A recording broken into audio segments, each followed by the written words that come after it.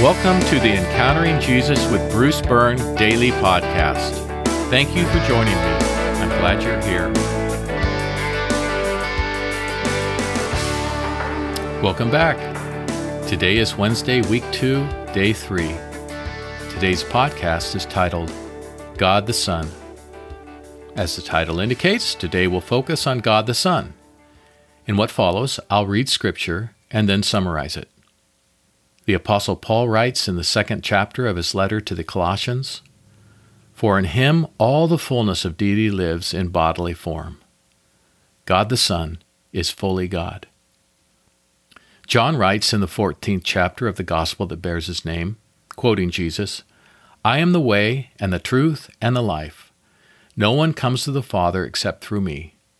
If you have known me, you will know my Father too. And from now on you do know him and have seen him." God the Son is the way, the truth, and the life. The Apostle John writes in the 14th chapter of his Gospel, this is Philip speaking, "Lord, show us the Father, and we will be content."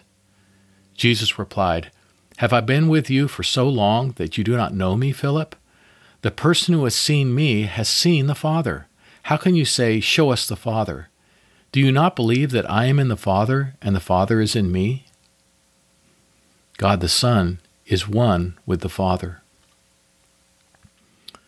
John chapter 10. "The thief comes only to steal and kill and destroy. I have come so that they may have life, and may have it abundantly." God the Son came to bring us abundant life.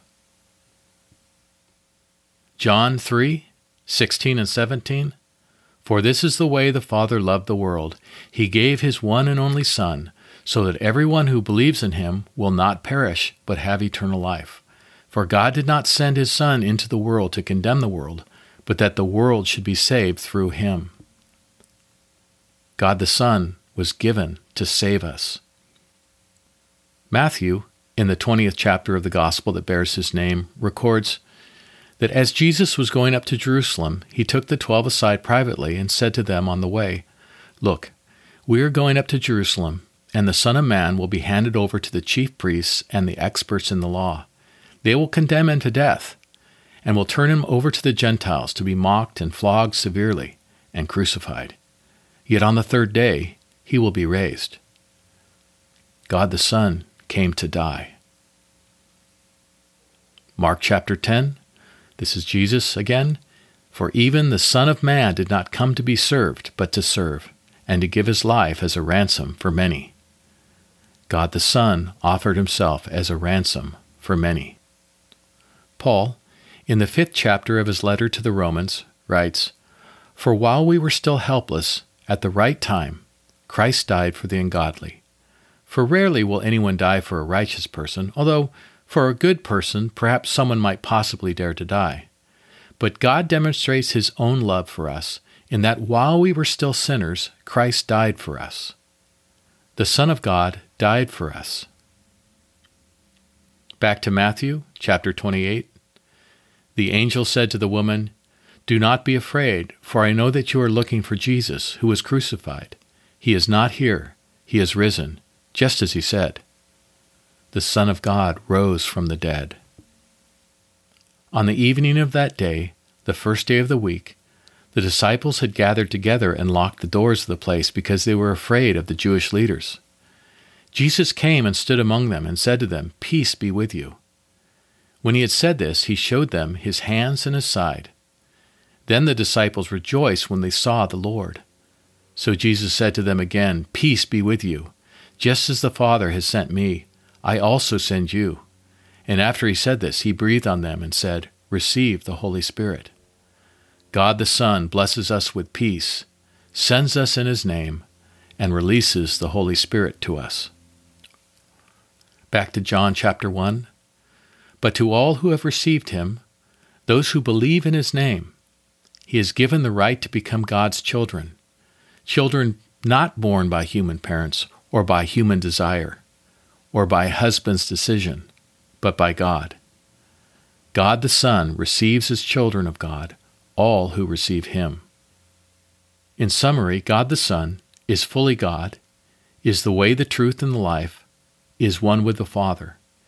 He came to bring us abundant life.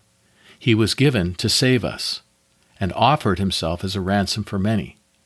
He died for us. He rose from the dead.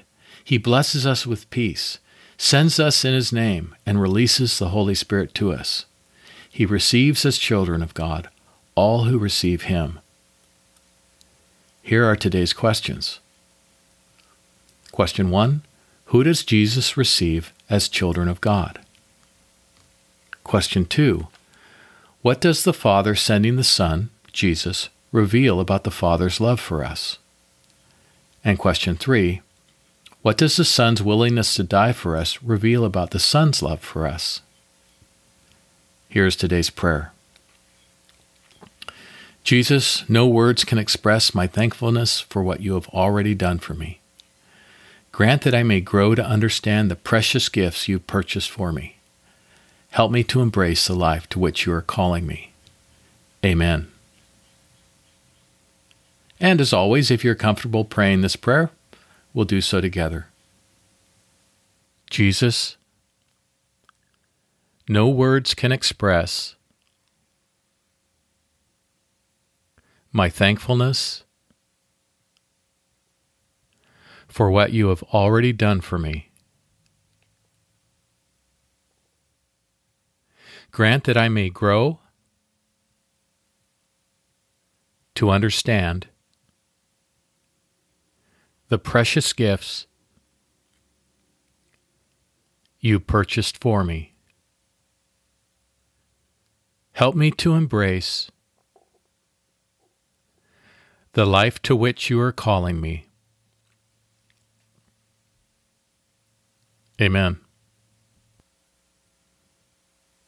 According to our weekly prayer schedule, today is the day to remember to pray for the salvation and/or spiritual breakthrough for friends and family members who need it. These podcasts were developed specifically for those who've already begun a faith journey with Jesus. If that isn't you, and you'd like to better understand what all the fuss is about, please go to EncounteringJesusForLife.com to download a free copy of my book, The Life God Wants to Give You. I provided the link in the episode description.